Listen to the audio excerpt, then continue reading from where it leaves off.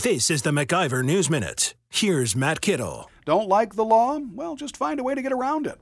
That's how Assembly Minority Leader Gordon Hintz feels about worker freedom laws. The Oshkosh Democrat said as much at a recent meeting of the Wisconsin Center District.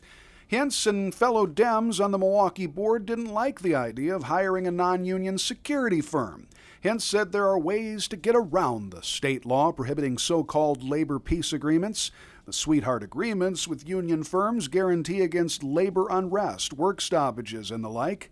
It felt a lot like legalized blackmail. In 2017, the Republican-controlled legislature passed a law prohibiting such deals. Hintz and his colleagues, though, want to circumvent the law, just like liberals sought to get around the First Amendment in Wisconsin's John Doe investigation.